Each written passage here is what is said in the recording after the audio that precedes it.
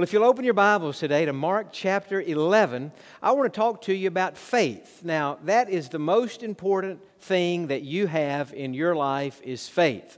The Bible says, of course, that we cannot be saved without faith. You can't go to heaven without faith. In fact, it even says in Hebrews that without faith, it is impossible to please God. Let's say that together. Without faith, it is impossible to please God. And so your faith is the conduit. It's the thing that connects you and God. And it's extremely important. In fact, the Bible says that your faith is more important to God or more precious to God than gold that perishes. So God values your faith more than He values anything else in your life. It is so very important. And so that's what I want to think about today. Now, faith is one of those things in our culture that we hear. We hear that word thrown around a lot. You'll hear people say, maybe a politician will say this during campaign season, or maybe a celebrity will say this. Something goes like they'll say, a lot of times when I'm going through difficulties, I just rely on my faith. And that sounds so good to say, I rely on my faith. But you don't know what that means. Are they relying on their Christian faith, their Jewish faith, their Buddhist faith, their Muslim faith? What in the world? Somebody says, well, I just rely on my faith. And we just all say, well, isn't that sweet? Well, did you know in the Bible, you'll never find a verse that says you should rely on your faith. Even if your faith is a Christian faith, even if your faith is in Christ, sometimes you'll hear a Christian say, I rely on my faith. Well, I want you to know, I don't rely on my faith. I rely on the object of my faith, and that is Jesus Christ. The Bible teaches that our faith many times is small. It is weak. It is wavering. Why would we want to rely on something like that? Whereas God is strong. He's unmoving. He's unchanging. And so when our faith is in our own faith, we're shaky. We're weak. But if we can get our faith into God, then we will have strong faith. And that's why the title today is The Secret to Strong Faith. Now, in Mark chapter 11 and in verse number 22, Jesus said 4 very interesting words. Notice what they are. He said, have faith in who? In God. Not in your faith or in yourself, but He said have faith in God. Take whatever faith you have. Some of you here today have big, strong faith. Jesus says, put that in God. Others of you today have little bitty mustard seed faith. Jesus said, that's okay. Put that in God. Take whatever faith you have. Faith is like money. If you put it in the right place and keep it there long enough, it will grow. And so if our faith is in God, if it is in the Lord Jesus Christ, then it will grow. And so as we think about strong faith, the secret to strong faith, first of all, we have to have it in the right object. Now, let me chase down a little side road. I remember when I was in seminary, one of my seminary professors said that, he said, men, when you're up there preaching, don't chase rabbits. And then he went on to say, but I must confess, in my preaching, I chase rabbits. He said that of himself. He said, if a rabbit has a little bit of meat on its bone, I'm going to chase it. So I want to chase a little rabbit with a little meat on its bone. Here's what will help you to determine whether your faith is in Jesus Christ or not. If you were to die today and step out into eternity and stand before God, and God were to say to you, why should I let you into heaven? How would you answer that question? The answer that you would give to that question reveals what your faith is in. Some people would say, if God asked them that question, well, God, I've certainly not been perfect, but I've tried to be good to my family. I've tried to be honest. I've tried to live by the golden rule, keep the 10 commandments. I've just tried to live a good life. What that person is saying is that his faith, that person's faith, is in himself. What he would really be saying to God is, God, you should let me into heaven because of how well I have lived my life. Some people might say, well, God, I should go to heaven. You should let me into heaven because I have been a faithful member of my church. And what that person would be saying is, Lord, it's my church membership. That's what I'm trusting. But if God were to ask you that question and you said to God, Lord, I'm a sinful man, I'm a sinful woman, the only reason that I should be allowed into heaven is because I have repented of my sins, asked Christ to forgive me, and I am trusting in Jesus Christ and in Him alone for the forgiveness of my sins. God would say to those angels, open wide the gates and let Him in, because your faith is in Jesus. So that question helps us to understand what we're trusting or who we're trusting. And to be saved, to be a Christian, we have to transfer our faith from ourselves to the person of Jesus Christ. And if we'll put it in Him and keep it in Him, not just for our salvation, but for everything we face, then our faith will grow. And as our faith grows, we'll be stronger, we'll have more peace, we'll be better witnesses, we'll endure better during hard times if we have strong faith in God. But not only do we need to have our faith in the right object, we need to understand as much about that object as we can. In other words, the more you know about God, the more your faith will grow. For example, if you believe that God is your provider, you're not going to worry very much about money. If you believe that God is your protector, you're not going to worry so much about somebody hurting you. If you believe that God is your healer, you're not going to spend too much time worrying about sickness and disease. If you believe that God is sovereign and that God is in control, you're not going to worry about bad things happening or circumstances going bad. You're going to just trust in the Lord because you know He is sovereign and He's in control of everything. So the more you can know about God, the more your faith will grow. So that leads to this question: how do we learn about God? How does God teach us about Himself? Well, the primary way is right here through the Bible. When you read your Bible, every day when you read your Bible, you're going to learn something about God. I was reading mine early this morning at home, and I was reading in Luke chapter 7 about a story of where Jesus was going through a particular village, a little town, and they were having a funeral. A young man had died, and the pallbearers were carrying his coffin, his casket to the cemetery. And his mother was right there in the middle of all this, and she was heavy-hearted. She was very sad. In fact, the Bible says that she was a widow, so she had lost her husband. Now she's lost her son. And one of the verses this morning said, that I read, it said, when Jesus saw that lady, He was moved with compassion. And it seemed like several of the things in my normal reading, I wasn't looking for sermons, just my own quiet time.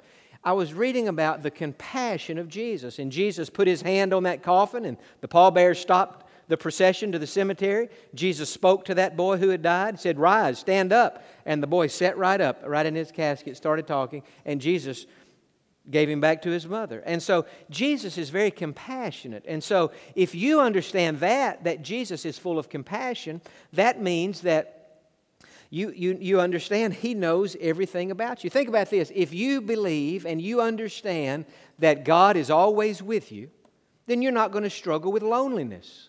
How could you struggle with loneliness if you're never alone? How could you struggle with loneliness if Jesus Christ is not only with you, but He is living in you? I was thinking about that just a bit ago. Think about if you're saved, the person of Jesus Christ who created this whole world is living in you.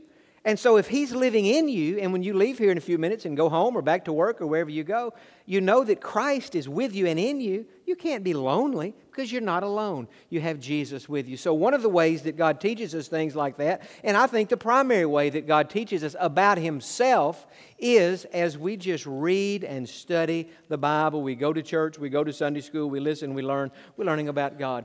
But another way that God teaches us about Himself, not just from the Bible, that's the main way, but God also teaches us about Himself through the experiences of life.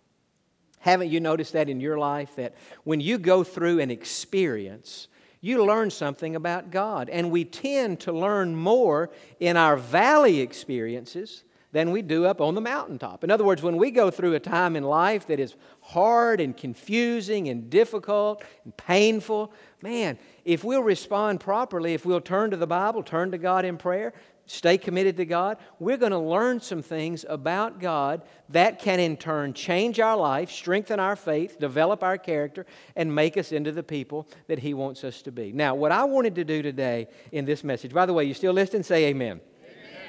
What I want to do in the message today is to share with you about an experience I had back in 1992 and in 1993. Now, you do the math on that. That's been a long time. That's been 24, 25 years. And in the email we sent out yesterday, it said, I want to share with you one of the most interesting experiences I've ever had in my life. I may have oversold the sermon today when I said it that way, because when you listen to this, you may say, well, that's not all that interesting. But, and it may not really be all that interesting, but I think where I'm going with it at the end, hopefully will be interesting to you, of interest to you anyway. I have shared this a time or two in the church. I don't think I've ever shared it at a Tuesday Bible lunch. If I have, I'm hoping you have forgotten it so that it will be fresh today as you hear it now. I don't think I've ever shared it here, but I graduated from Baylor in May of 1992, and I moved to Fort Worth, Texas 3 months later to begin my seminary education at Southwestern Baptist Theological Seminary, and I had a wonderful experience. I felt like at seminary I learned so many things about the Lord. I learned how to study the Bible better. I don't believe that a minister has to go to college or seminary. I don't think you have to do that to be an effective minister. I just know this. I could not have done it without it. I need all the help I could get. And so I needed the formal education, and I use it just about every day. But when I moved to Fort Worth, I was 22 years old at the time, and seminary is very much different from college because in college, everybody's single, pretty much. And the college life is very social. In other words, there's ball games to go to, people going to movies, people going bowling, people are hanging out in each other's dorms and apartments. Whatever you can say about the college years, you're never short on friends. I mean, they're there. They're available to you. But when I got to seminary, and a lot of that crowd was a little bit older than me, and even the ones who were my age, most of them were married, and I wasn't. And it was just a lonely time for me. And I had a hard time my first semester, and really my first year in seminary, I had a hard time acclimating myself to that environment. I lived in an apartment right across the street from the seminary. I had great professors, but I was I guess the word I would say for me, I was lonely. And I was going through, because of that loneliness, I felt isolated. I think you can be lonely and not have all that I had going. I felt totally like I was on an island, and it caused in my life a little, not severe, but a little mild depression, I think, would probably be what that would have been called. And in a very mild form of anxiety. Sometimes I hear people talk about anxiety, and when I hear their descriptions and then I think about anything I might have been through, I don't think mine, my heart goes out because some people's their anxiety is really, really bad. But I've tasted some of that, and I was going through that up there. I couldn't sleep very well. I lost about 20 pounds. I go to class. I could not concentrate in class. Only by the grace of God did I pass any of those classes that I was taking at that, because I couldn't concentrate. I would read, and I would read a page, and I would say, I have no idea what I just read. Have you ever had that experience before? Have you ever had that experience? You go to church and you hear a sermon like this and it's over with, and you say, I have no idea what the fellow said. Have you ever had that? Well, a lot of times that's our fault, not your fault. I heard about a man woke up one day, and his wife woke up, and she said, sweetheart, I'm sick. I can't go to church today. I'm nauseated. I can't go. And he said, he didn't want to go. And he said, well, I'm going to stay home and be your nurse today. And she said, no, you're healthy. You need to go take the kid. You all go to church and come back home after it was over with. So he reluctantly went, sat through the service, came home. He didn't like the service. He didn't like the preacher. He didn't like anything about it. And the wife said to him, she said, well, what was the sermon about today? What did the preacher preach about today? And he said, I don't know. He never did say. Well, I think in a lot of our sermons, we don't ever say what it's about. But anyway, my professors, I'm sure, were saying what it was about, but it wasn't registering with me because I couldn't concentrate, and I was really having a hard time. Well, in the second semester of that first year, January was hard, February was hard, March was. I'll tell you how hard it was. I'm a big Cowboys fan. Now that I love J.J. Watt. Now we got Deshaun Watson. I'm a Texans fan too. I want to go ahead and say that on the record. I think the Texans are going to do well this year. But the Cowboys were winning Super Bowls back then, and I was a big fan. I had season tickets. My brother and I went to the game. I was so, whatever I was, I could not even enjoy watching those games. I was so restless. I think I was more restless than I was anxious. I had a hard time sitting down and watching a game for 3 hours. I had to be moving around. I was nervous. And so I was going through all these emotions, and I thought, God, I've never felt like this before. And that went on for about 4 months. And one night, it was in April of 1993, on a Thursday night, I was leaving my apartment to go to the library to study. And I can remember it like it was yesterday. I reached out my hand to open the apartment door to walk out. And for one of the first times in my life, I felt like God was speaking to me. I knew He was speaking to me. And I say one of the first times because God had spoken to me before that, but this was so strong. And it was like God said to me, close the door, not audibly, but in my heart. Go back in your apartment, sit down, get a notebook, get a pen. I've got some things to say to you. I had never had an experience like that. And so I did. I sat down in my recliner chair. I wish I could remember where but I had a little blue notebook. I got a pen. And it was like God said to me, for these last 4 or 5 months, you've been having a hard time. But I'm fixing to share some things with you, some reasons that I have allowed you to go through this difficulty. And I want you to write it down, and it's going to help put everything in perspective for you. And so I did. I sat down, and I wrote out 6 things. And I just began to think, now, God, what have you been teaching me during this desolate season of this valley experience in my life? What have you been teaching me? And so I just started writing them down. And I got 6 things. And I read over that list. And I began thinking about each one of them. I took quite a bit of time. And I thought, well, this is rich. This is life-changing. This is helping me understand more about God. It was kind of like a light came on to me. And it was like, I felt like, well, this is the reason God has allowed me to go through this, because God is wanting me to learn these things. Remember what I said at the beginning.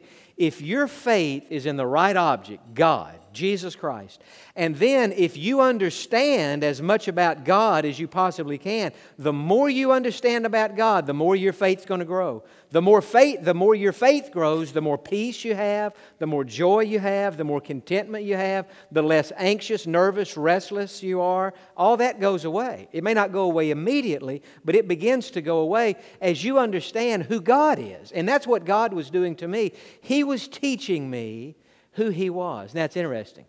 I look back on my 3 years at Southwestern, and those were ended up being 3 of the best years of my life. I learned a lot about the Bible. I learned a lot about a lot of things. The greatest thing I walked away from Southwestern Seminary with, and I had fantastic professors, lots of friends before it was over with, but the greatest thing I walked away from Southwestern Seminary with were those 6 things God had said to me on that Thursday night. This was in 1993. My father had become pastor of this church 3 years before that. And from time to time, he would be gone on a Sunday, and he would say, John, I want you to come down to Pasadena and preach. And I always treasured those times, and it was an honor for me. And so 2 or 3 times a year, I would do that. And so I remember a few weeks after that experience, I came to Pasadena. And the way I have to preach, I preach the Bible, but I have to preach out of what's happening in my own life, or else it's not, it has to be real for me. And so this was a very real experience. And so I remember one Sunday night, I preached at the old location, title of my sermon, Victory in the Valley. Victory in the Valley. And at the end of it, I shared those 6 things that God had taught me. Well, in our church at that time was a man, he's in heaven now, his wife's still in our church, named C.L. Ellis, who was the chief of police for Pasadena Independent School District. Godly man. And after that sermon, sometime after it, C.L. took those 6 points that I had made, got on his computer, and he typed out and made a little business card, and we're going to be making those available to you today. But he gave those. He started passing those out to his friends. He gave me some copies of it. It was the first thing that I had ever preached that anybody had written up like that. It made me feel so good, and it's the last thing too. So, but anyway, and I thought, wow, that is really good. Well, it's interesting. My grandfather on my father's side died in about 2002. We called him Big Pop. And I think I may have shared this in here one day. I can't always remember where I shared a particular story. But my dad and his sister, my aunt, were going through some of my grandfather's stuff. You get this, I'll take this. You can have this. Okay, I'll take that. And somehow, my dad ended up with my grandfather's wallet. And he kept it. I didn't even know he had it. And he kept it, I guess, in his desk for about 10 years. And I guess 2 or 3 years ago, my dad came into my office, and he knows I'm pretty sentimental, and he said, John, I want to give you something. I said, well, I want to receive it. What is it? And he said, I want to give you Big Pop's wallet. And I said, well, man, I appreciate that. And he gave it to me. And there's only 3 things in this wallet. First of all, there's my grandfather's driver's license, which Georgia driver's license. It's a $1 bill in here. That's why my dad gave me this wallet. It's got $1 bill in here. If it had $100, he'd have kept it. But he gave it to me, it had $1. And the third thing that my grandfather had in his wallet with him when he died in 2002 was a card that C.L. Ellis had made from a sermon I had preached in 1993. And I never knew Big Pop had one of these cards. I don't know how, I guess my dad gave it to him. But it evidently meant something to him because he put it in his wallet. And I think probably a part of the reason he did that, he had lost my grandmother. And I think it's always hard I know it's hard when you lose your spouse. And I think it can be especially hard for a man I think it's hard for both. I would never say, I think it's hard for both. But I think sometimes my observation is people have been married 50, 60 years. The wife dies. I think sometimes the husband has even a little bit harder time because of how much he depended on his wife.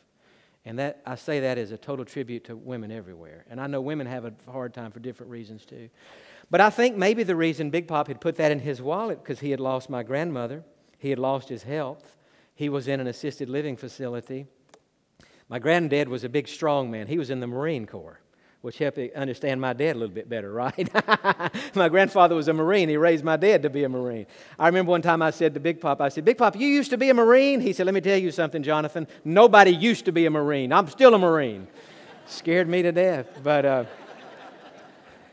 had that in his wallet. And I now keep that in my desk drawer in my office here at church. Now, all that to say, I didn't do it, Cindy Johnson did it, but we have prepared for you a card. In fact, there are 10 cards on each table, so there should be enough for each of you if you want to take the extras and give them away to somebody. But I've simply called this Things to Remember in the Valley. And, time always has a way of getting away from me when I'm up here preaching because I love this. And it just makes it go by faster. You say, well, John, the time doesn't go that fast when we're listening. But to you is this. But anyway, I don't even have time today to tell you what the lessons are. But I printed them up on this card. These are the things that God revealed to me on an April Thursday night in 1993 in Fort Worth, Texas, in a little apartment, and changed my life. And maybe one of these Tuesdays, when I'm up again, I'll just pick up here and we'll just have a 6-point sermon. How's that? And we'll just walk through this whole list because this would be, or maybe, I think in September I'm going to do a couple of these in a row. Maybe, I don't know, maybe I'll do half of these one thing, or I don't know. But anyway, whether I ever talk on this again or not, you take this home today and you read over it. And you think about those times in your lives, and some of you may be going through it right now, where it just feels like the bottom has fallen out and you're trying to figure out, God, why have you allowed this into my life? What are you saying to me? You begin reading over this, and it may be that God says to you, I'm saying the same thing to you in August of 2017 that I was saying to John in April of 1993. And here is what I want you to learn from this experience. And if you'll learn it, and I know many of you already know all those things and a lot more than I do, but if you'll learn that, your understanding of God will increase, your faith will increase, and everything about your life is going to get better. Amen? Father, take the message and seal it to our hearts today. Thank you for every person who is here. I pray especially for those who may be going through their own valley right now. God, help them to know that you're still in control. Nothing is out of control if you're in control. And God, help them to know you've got a lot to show them and a lot to teach them in a lot of ways for them to grow at this time. Is our prayer in Jesus' name. And all the people said, amen and amen.